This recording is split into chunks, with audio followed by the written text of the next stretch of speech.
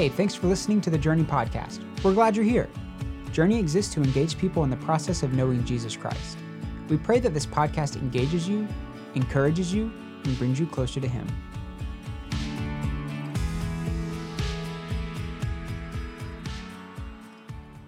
Since the time of Adam and Eve, the world had become corrupt, and the wickedness of man on the earth had become incredibly great.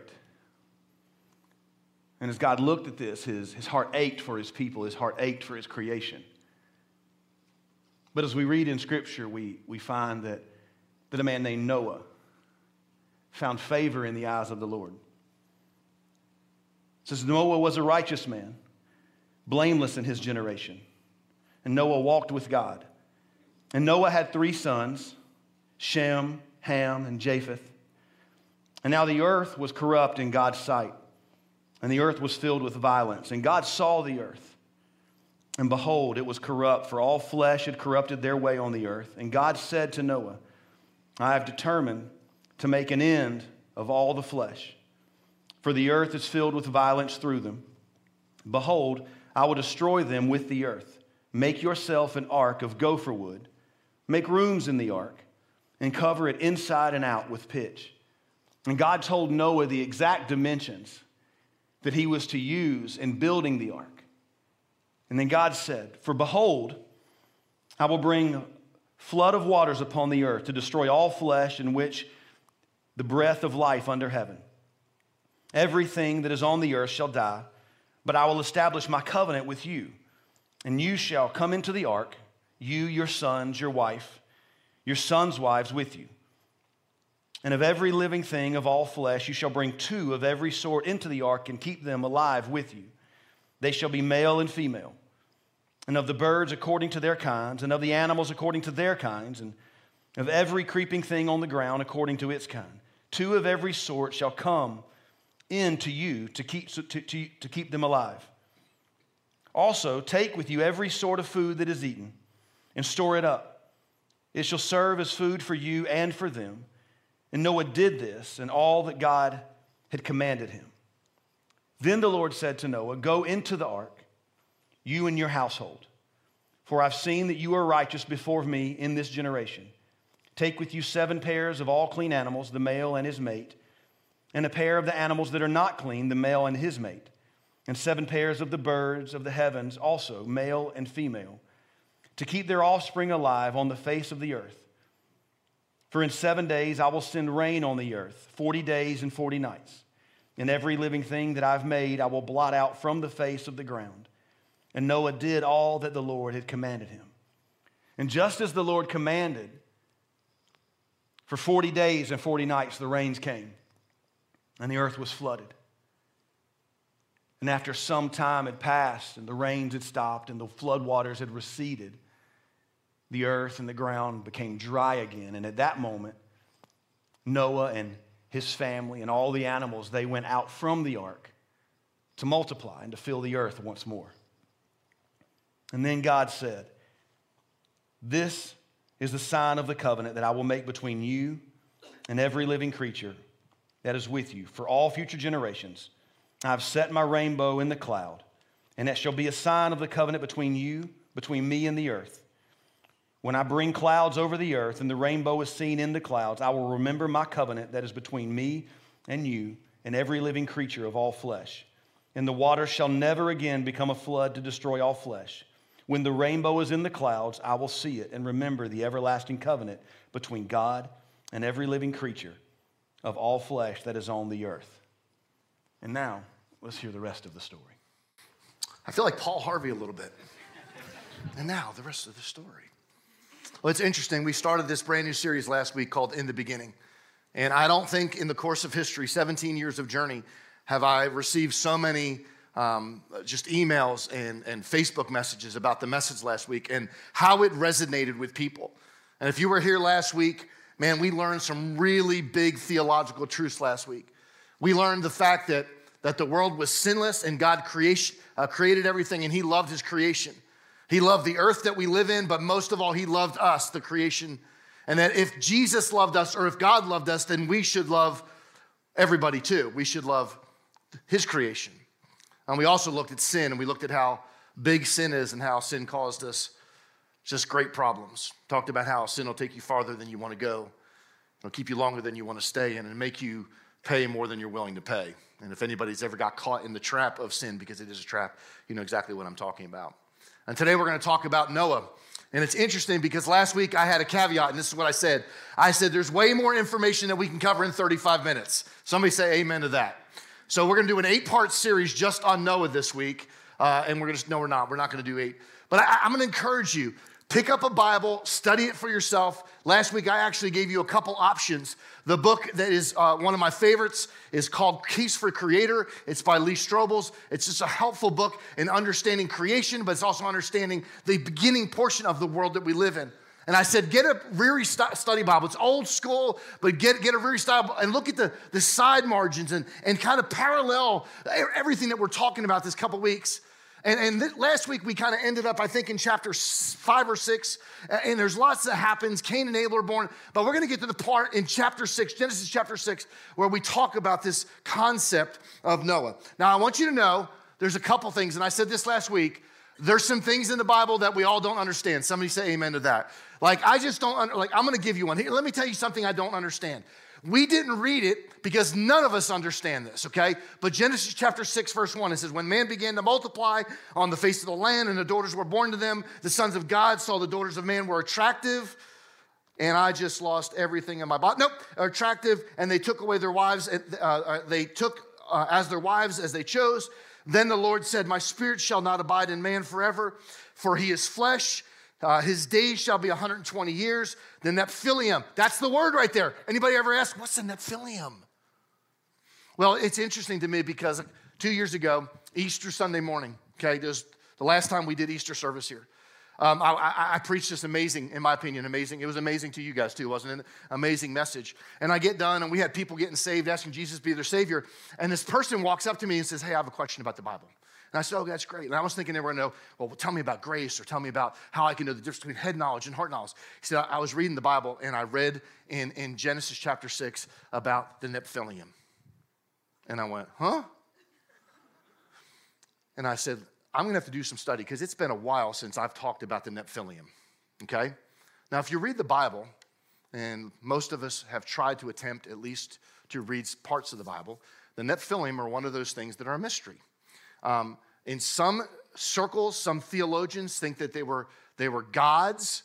Some think they were giants. Many people say that it's actually the lineage of David. Remember Goliath, the giant, that he was a Nephilim. But you have to understand deeper truth here. Lots of people read through the Old Testament in Greek, but the Bible was written in the Old Testament was written in Hebrew. And it doesn't mean giant at all. It just means a large person. And so these Nephilim, we're really not sure. And I say all that to say this, we're not sure. I'm not sure what the Nephilim are. I'm not sure why. Hey, let me give you another thing I'm not sure. You're going to go, Bobby, you're going to tell us anything that you're sure of? Eventually I will. But right now, I'm not sure why God chose this way. Did you ever think, like, God, wasn't there a better way you could have changed the course of history?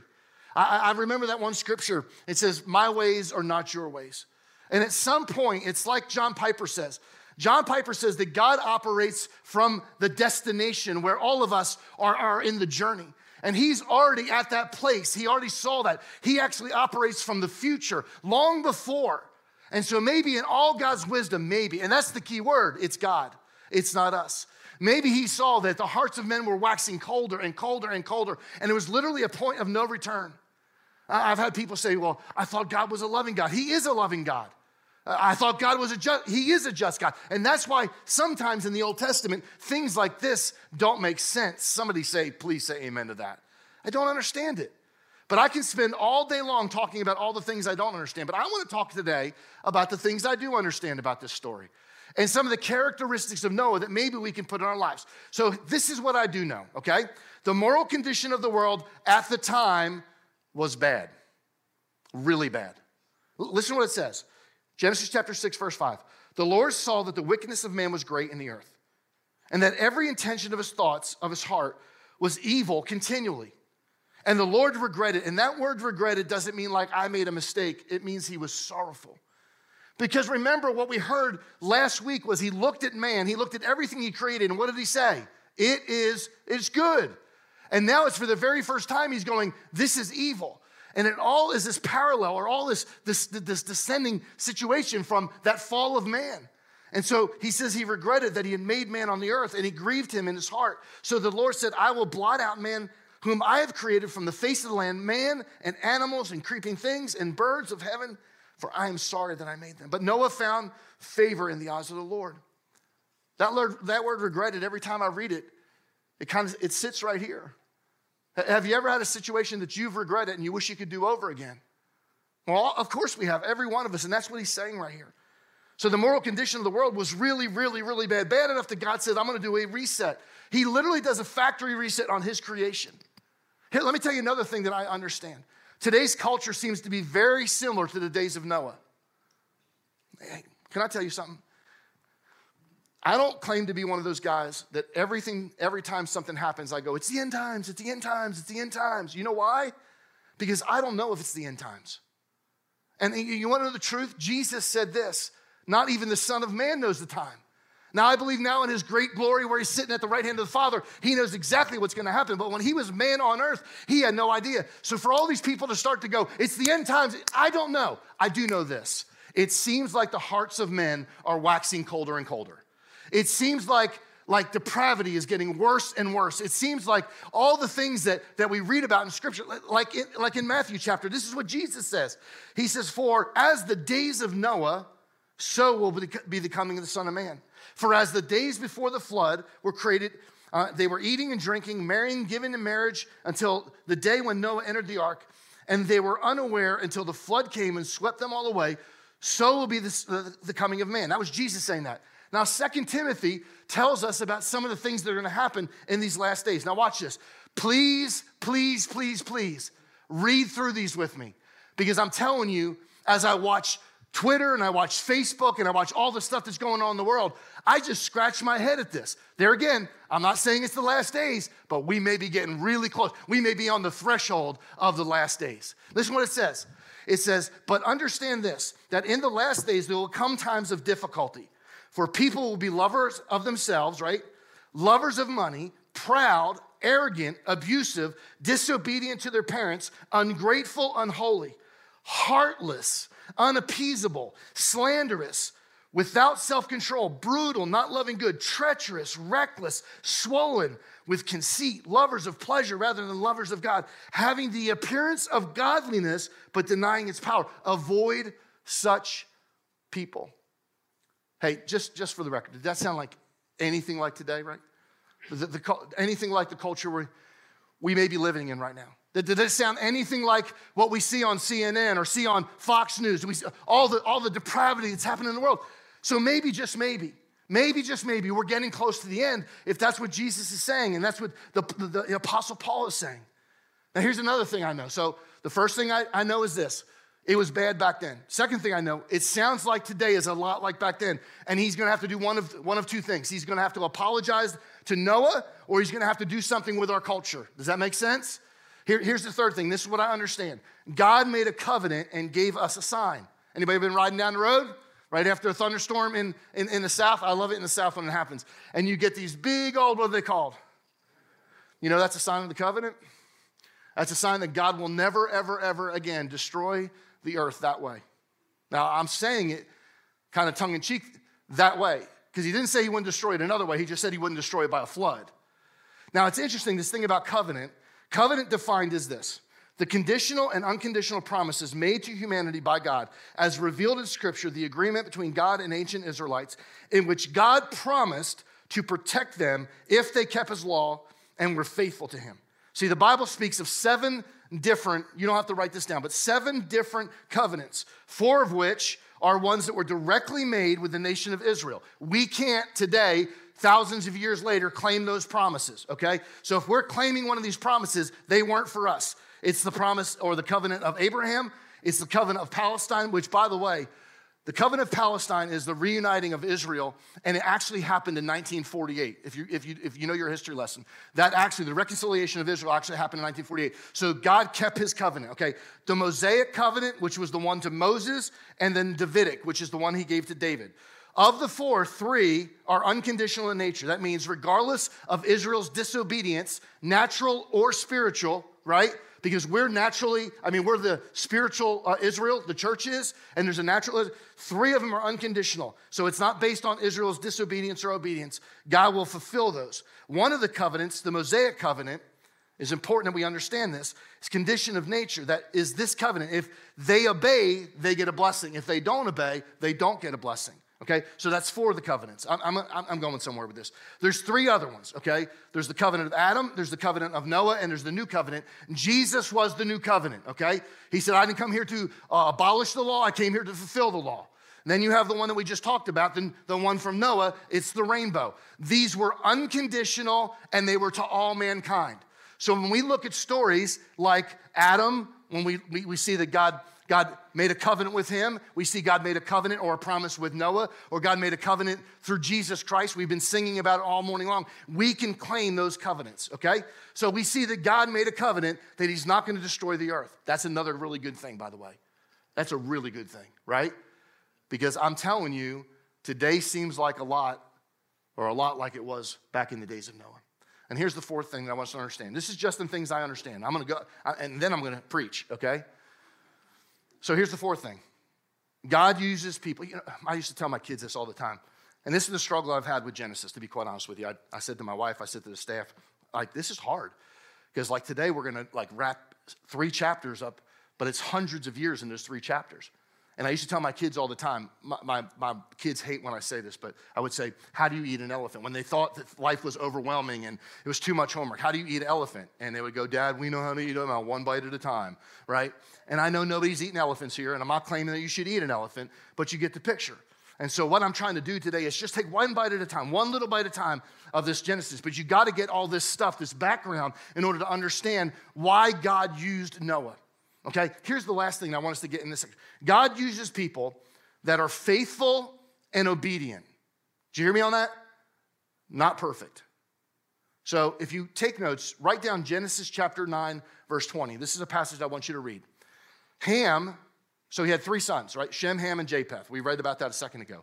About 500 years old when all this is going down, when he's getting all this information, all this instruction, he's about 500 years old. We don't know how, we're going to talk about it in a second. We don't know how long it took him to build a boat. It could have been 50 years, it could have been 75 years, it could have been 100 years.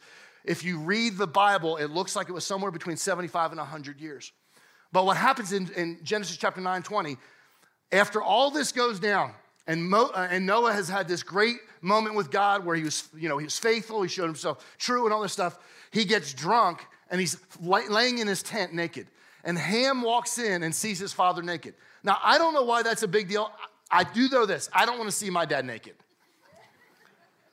Anybody like you know what I'm talking about? But somehow or another, it was really anti-whatever. So he walks in, and when Noah finds out, he curses his son, Ham. And there's contention for centuries between the lineage of Ham and then Shem and Japheth. So there's this destruction, okay? So he was not perfect, but he was obedient. Now, I don't know about you guys, but if God started speaking to me about building a boat and it hadn't rained, I would have some questions. But this is what he did. I don't know if you've ever heard this. He told him to build the boat 300 cubits long. So it's about 450 feet. So that's a football field and a half. That's pretty big, right? Football field and a half, right? Then he told him to build it 75 feet wide, so just short of what a football field is. 3 decks with 3 levels. And a top, an opening. Now, it's interesting here, if you do some really big research, there's so many types and symbols in the Bible, right? If you were to go to Exodus chapter 35, 36, 37, 38, you see the tabernacle of Moses. And you see all these really great illustrations and types of who Jesus was. And you see that there was 66 posts on the outside. There's 66 books of the Bible. You see there was 3 rooms, the Father, Son, and the Holy Spirit. Well, in this, there was 3 levels. And you can almost go, because Jesus became our ark. When Jesus died on the cross, he became our protector. He became the thing that we can find solace in. And so he tells them to build these 3 different levels. Then he says, build it out of gopher wood, which is also acacia wood, or some people say it's redwood, hard redwood, like it's found in California. And then he said, gather 2 of every kind, every living creature, 7 pairs of the animals approved for eating sacrifice. He told them to get in the ark with his sons and his wives because it's going to start to rain in 7 days. And he said, then it starts to rain for 40 days straight. Only Noah and his family remained. The ark floated for 150 days and stopped and landed on Mount Ararat, which is actually a place today. You can go there. It's in Turkey. So that's where Noah's ark kind of rested. And so it was there in Mount Ararat. 75 more days at the peak of the mountain, right? 7 days afterwards, he sends the dove out. The dove comes back. 7 more days, he sends the dove back out, comes out with an olive branch in its mouth. Then he sends it out 7 days later, and it doesn't come back. And every time what was happening was there was no place for the dove to land. There was a tree for the dove to land, but there was nothing else. So he brought an olive branch back. And then after he didn't come back, there was a place that he was habitating, the dove was habitating. He raised the ark to the door. He opened the door up, and everything was dry. And then all of a sudden, God tells him to have all the creatures of the earth to procreate. Okay, but here's a line, and this is the great line. Okay, and this is where I'm going to land and talk for the next 5 minutes, 10 minutes. Because I love this. This isn't the message. It says Noah was different. And just stop right there for a second. Yes, he was. He did some things that most of us would never do. Like, guys, it had not rained up to this point. So the whole concept of a boat was ridiculous. It's different if you're living in Augusta, Georgia, and it's been raining for the last 7 days. I'm getting ready to build an ark in my house. I saw fish schooling in my front yard this past week. It's been raining like cats and dogs, and apparently for 6 or 7. But he did something. So when it says Noah was different, yes. But what made him different? And I love this next line. God liked what he saw in Noah. How cool would it be if when we get to the end of our life, or maybe somewhere in the midst of our lives, we do something great for God, and God says, I like what I saw in Brian. I really liked what I saw in Brian. Man, what I saw in Alan, man, I liked what I saw. When I saw in Ben, boy, that was it. What I saw in Tim, I really liked what I saw in him. And so I started uncovering this story because it's more than just a fairy tale. And it's amazing to me because lots of people think it's just a fairy tale. And so you know what's amazing to me? How many people have had small kids that you have decorated the room like Noah's Ark? Am I the only one? I remember when my kids were small, and I remember walking in and we had that little, what do they call that thing? A mobile, right? Is that what it's called, a mobile? And it was Noah's Ark. And I said, great, we're teaching our kids the story of death and destruction, yes. And it's in their bedroom. No wonder they're having nightmares. Right? No. So I think deep down inside the story, it's a story of redemption.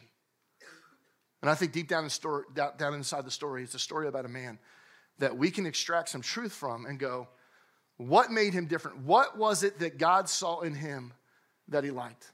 Here's the first thing. I think Noah spent time with God daily. Every day. Genesis chapter 6, verse 9 says, Noah walked with God in the King James Version. Genesis 6:9 in the Living Bible says it like this. He tried always to conduct his affairs according to God's will. For Noah, living a godly life was an everyday pursuit. And more specifically, it was a today pursuit.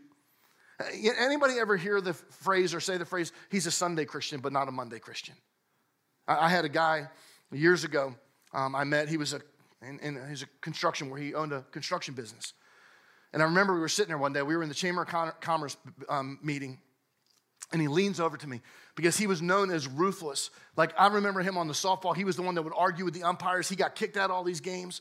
But he would say on a Sunday, I believe in Jesus. I love Jesus. And he'd tote and read scripture and all that kind of stuff. But this is what he said to me. I was sitting next to him. He says, I can't wear my choir robe on Monday. What? And you know what I found out? Lots of people do a great job of loving Jesus on Sundays. But Monday rolls around. And they're far from God. It's interesting to me because I can't extract the two. I can't be one without the other. I hear it all the time here at Journey. You're the same person on Monday as you are on Sunday. I'm the exact same person. Sometimes I'm a little bit more without a filter up here than I'm at home because I like being quiet. You know what? I wonder what would happen in our lives and how God would work in our lives if we were the same way on Sunday. How many people know it's easy on Sunday to be a Christian? I come in here and I sing a few songs. I raise my hands. Nobody's judging me too much. I go out there and have a good cup of coffee. I come in here and message. There's some free childcare over there. It's amazing. Sundays are great. But how many people know that Monday happens? And Monday happens, your boss comes against you. Your kids are going crazy. See, that's when it's important. And that's what I think made Noah different. Noah wasn't just a believer on Sunday. He was a believer on Monday. He was a believer on Tuesday. He was a believer on Wednesday, every day of the week. That's not how Noah lived in the presence of God. And I have a feeling, it's just give me the liberty on this. I feel like God is looking for men and women who are willing to walk with him on a daily basis. He will never ask you to build a boat in the desert. Amen. But he may ask you to share your faith on Monday. He may ask you to stand up and be different in the world that we live in. When everybody else is blasting everything that's going on, maybe he wants you to stand up and be the voice of kindness and grace in our community. He wants us to be that on Monday and Tuesday and Wednesday and Thursday and Friday. You know what's amazing to me? I have had so many people over the 17 years of being a pastor here at Journey. They've asked me, what does God require of me? Like, tell me, what does God require of me? Am I supposed to keep the 10 commandments? Am I supposed to tithe? Should I be serving? What should I be doing? It's found in Micah. Micah chapter 6, verse 8, it says this. He has told you, O man, what is good. And what does the Lord require of you? How's that? It's right there. And this is what it says. To do justice, to love kindness, and to walk humbly. Just keep that scripture up there for a second. What's God want from me? Every day of my life. He wants me to do justice. You know what that means? He wants me to be fair. He wants me to be a truth teller. He wants to make sure that the things that come out of my mouth are truth. Justice. That I'm treating people in the world with fairness. I'm treating people the way Jesus treats me. And then it says to love kindness. Man, if there's been an anthem at Journey for 17 years, it's love the Lord your God with all your heart, your mind, soul, and strength, and love your neighbor as yourself. Be kind to the people around us. What's he want us to do? He wants us to do justice and love mercy and then walk humbly with our God. I'm not trying to draw attention. One of the things that's, I was going to have no filter for a second. One of the things that drives me nuts is how people, and we've gotten into a culture, I don't have does anybody have a phone with you? Hey, can I use your phone? I'm just trying to get you off of it, really. I'm going to see what you were on. No, I'm not. This is our culture today. Look at me. Right? We're in a selfie culture. We're trying to do everything we can to promote ourselves. Aren't we? Like preachers are doing it. Like business people are doing it. And one of the things that we say around Journey all the time, we have a social media person that works all our social media stuff. And what we say to our social media person, and it's hard in the culture today, is we're not trying to draw attention to Journey. We're not trying to draw attention to ourselves. We want to put all the attention on Jesus. We want to make Jesus famous in the world we live in. But you know what I see, which is counterculture to everything else we're trying to do? It's everybody's trying to promote themselves. Look at me. Look at how good I am. Look at my business. Even preachers now. You know what they're called? They're called iPad preachers now. They don't have a church building. They don't have anything. They're just an iPad preacher. And everything is about promoting them. Jesus said this. Go back to that scripture again. I really like that one. I'm going to say, go back, Micah. There you go. He has told you, O man, what is good and what does the Lord require of you? To do justice, to love kindness, and walk humbly. Humbly. Well, how do you do that?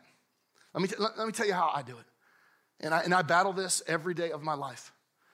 I have to spend time in prayer every day. Otherwise, I don't do those three things. I have to spend time in God's word every day. So I'm praying and I'm reading God's word. Every day I'm trying to do those two things. I have several people from our church that we're in a Bible study thread. And I have one gentleman, coach, Lonnie Morris. He's serving right now in children's ministry, and then he comes to second service. And every morning he sends me a passage of scripture. And so every day I'm reading that, and it's amazing to me how those passages come to life because there's something that's going on. So how do I make sure? Well, the first thing is I'm in prayer. I'm in the Word. You know what else I'm doing? I'm worshiping every day. Worship is not what we do in this building. Worship is what we do out there every minute of our lives. Singing is just part of it, right? Now, if you ever see me singing, it's either a worship song or Bon Jovi. Ask me to roll down the window and you'll figure out real quick which one it is. But worship every day, that's how I do it. Spend time in fellowship with other believers. I don't know how people do it that don't have a community of faith around them. I've watched it more times than I care to admit. That when I extract myself from my community of faith, I am struggling and it's hard. But when I'm in my community of faith, when I'm in with the elders team, the Rich Wyatts who I'm friends with, my Todd Hampson and Clay Colvin, and when I'm in it with my staff, I'm so much more, the things that come against me, it's so much easier to come against those. And the last thing is this, and in this area is we need to spend time, and this is one of the things I think that Noah did realize, serving someone somewhere every day. Every day. Find a place. Man, I blew it. Can I tell you how I blew it? Like, I don't like to admit. Anybody like to admit when they're wrong? So how many people know that today's Valentine's Day? If you didn't raise your hand and your wife is sitting next to you, you are in so much trouble. Don't even look at her right now. Okay, I can see the face. But I decided the other day, so I've been for 30 years buying my wife flowers. I don't need Valentine's Day to buy my wife flowers, all right? And so, but the other day, she asked me to go get some whatever at Publix. So I'm like, ooh, they got roses in here. I never get my wife roses. So I said, I'm going to get her a dozen roses. They were $19. Good Lord, I remember when roses were like $19. So I get a dozen roses. And by the way, if you work at Publix, can you knock the thorns off the roses next time? I was trying to be all cool and take the wrapper off it so she didn't see how much they cost. And I bought, good Lord, a puncture wound and pint of blood, and all that kind of. But anyway, I'm sitting there. So I'm walking around where the roses, and I didn't know this, but right now at Publix up here, there's roses everywhere. But I go to where the roses are, the roses section, right? So I get one. This older lady walks up to me. Man, I blew it. I just blew it. I was so embarrassed. She said to me, she said, somebody's wife is sure lucky. And I was like, yes, she is. Thanks for noticing. Hold on, would you record that for me? No, and she said, I told her a story. I said, I've been married 30 years, and there's not many weeks that my wife does not get flowers. It goes back to the message. Remember the message a couple weeks ago? Don't wait till they're dead to give them flowers. I've taken that in my marriage, and I like getting my wife flowers, and I like doing that kind of stuff. Well, she said, my husband never did that for me. And said, and then he died. And I've been a widow. And the right response right there would have been to serve my community and found something to serve and buy her. I walked out of there and I said, I should have bought her some roses. I should have just look for opportunities. And in order to look for opportunities, you know what we have to do? We have to slow down. We have to slow down and pay attention to the culture around us. It may be bad out there, but we can make it better, can't we? So the very first thing was he walked with God. The second thing is this. Noah committed himself to obedience, to obeying God. Every small detail, he obeyed God. During the Vietnam War, there was a captain I was reading about, Captain Ray Baker, and he was part of this Strategic Air Command in the Air Force. And one of the things that they had to do and learn how to do was when a buzzer went off, regardless of what they were doing, they could be right in the middle of chow, they could be, talking to somebody on the phone, whatever it was, when they heard that buzzer, they would run from wherever that, and they would run out to their B-52, their planes. And so they were just strategically, they were programmed to do this. So right in the middle of dinner, and this was all part of their plan. So they would go out there. Well, he was on furlough and he lived in California, so his family took him to this really nice Mexican restaurant in California. So they're sitting there, and all of a sudden, this guy just runs out of the building. And all of a sudden, they're running out after him. They're trying to figure out what's going on. They're going, Dad, what are you doing? He says, I'm looking for my plane. Where's my plane? So what are you talking about? Where's your plane? He said, I'm looking for my plane. I heard the buzzer. Where's my plane? So they walk back inside, and they calm him down. And about 2 seconds later, they hear this buzzer that's above them. And it was the way they would let the staff know that there was meals that were prepared and ready to be served. And the buzzer went off. And as I was reading that, you know what I was thinking about? Obedient speaks of unquestioned, immediate action. Obedience. When we say we obey God, it's immediate action. It's not let me think about it. It's not let me go through the process. Hey, how is this, in a cost-benefit analysis, how is this going to play out for me? See, Noah, when Noah was given the commission to build this ark, he didn't ask 55 questions. He started to build the ark. How long did it take him to build the ark? Nobody knows. Decades at least, based on the size of the project. Perhaps it took more than a century. Most theologians say somewhere in the 75-year range. It took day in and day out consistency to build this project. You know what he did? He built this project when he didn't feel like building. How many people have ever had I'm going to clean the garage out. And you start cleaning the garage out, and it's a 2-day project. And then you turn it into a 2-week project. And then it turns into a 2-month project. And then, in my case, 2-year project. You know why?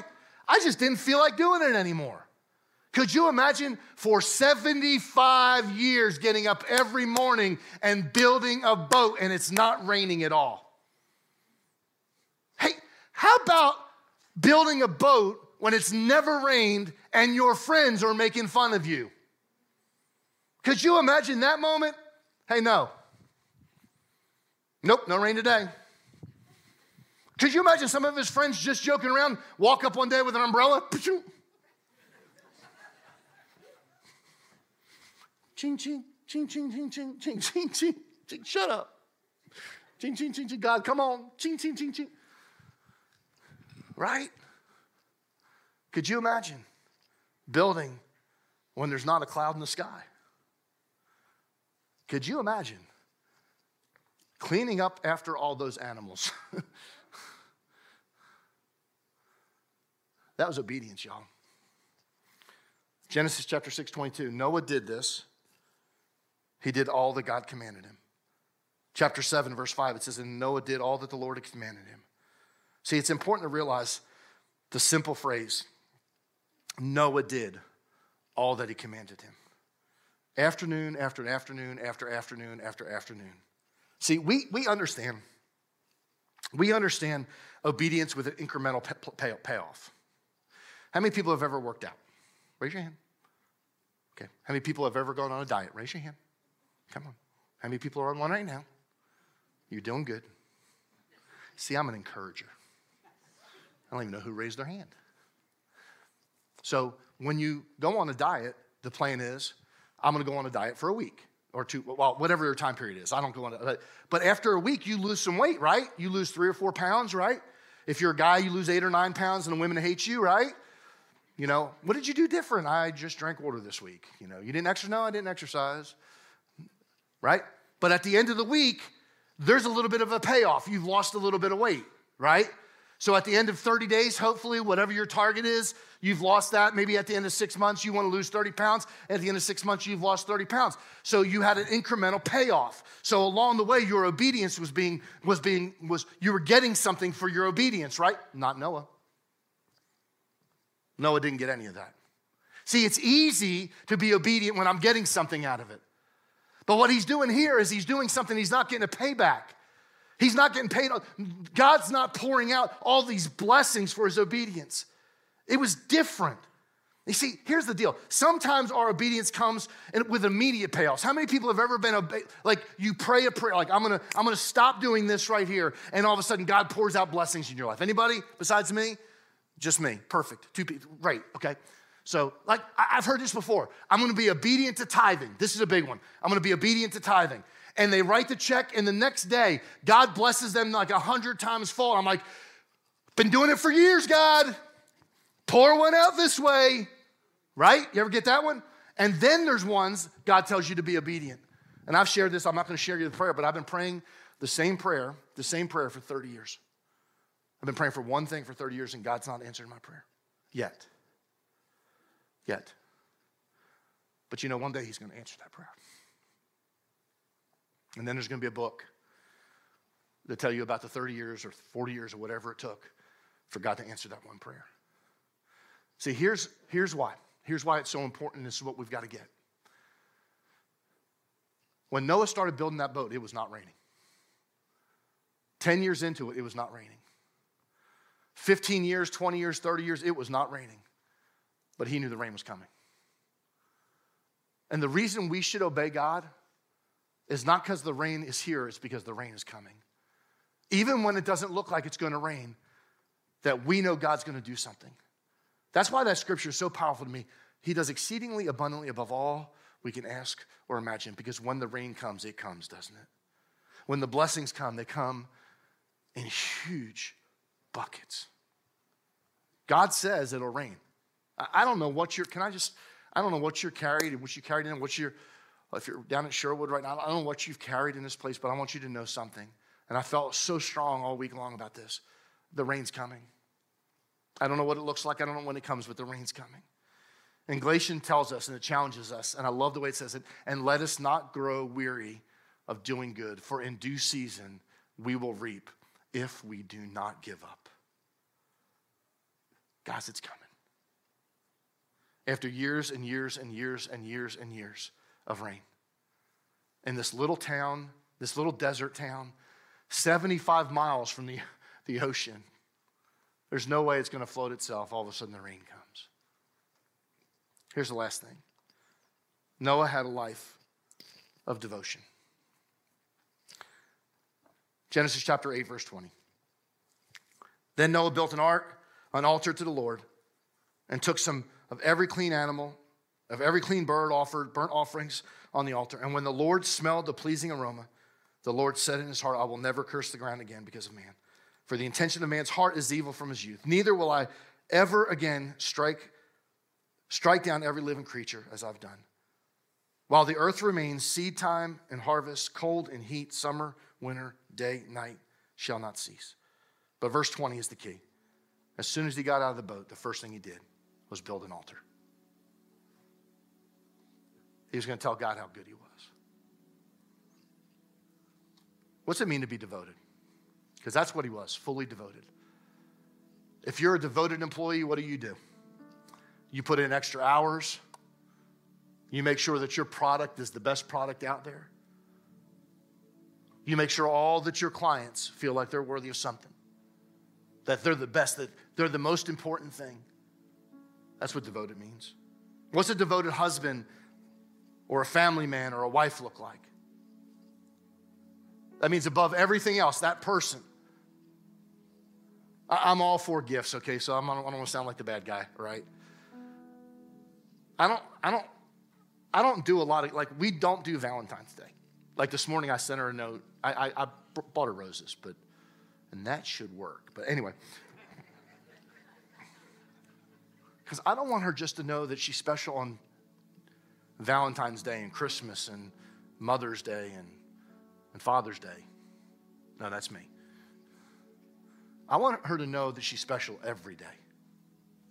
Every day of the week. That's devoted, isn't it? That I wake up and I bring her a coffee in the morning. That's devoted, right? Or for your, whatever it is for you, you figure it out. So what's it mean to be devoted as a believer? It's simple. It means you put God first in everything you do. God's first in everything you do. It's a whatever you do mentality, right? Not whatever. It's whatever you do mentality. I love Colossians says it best.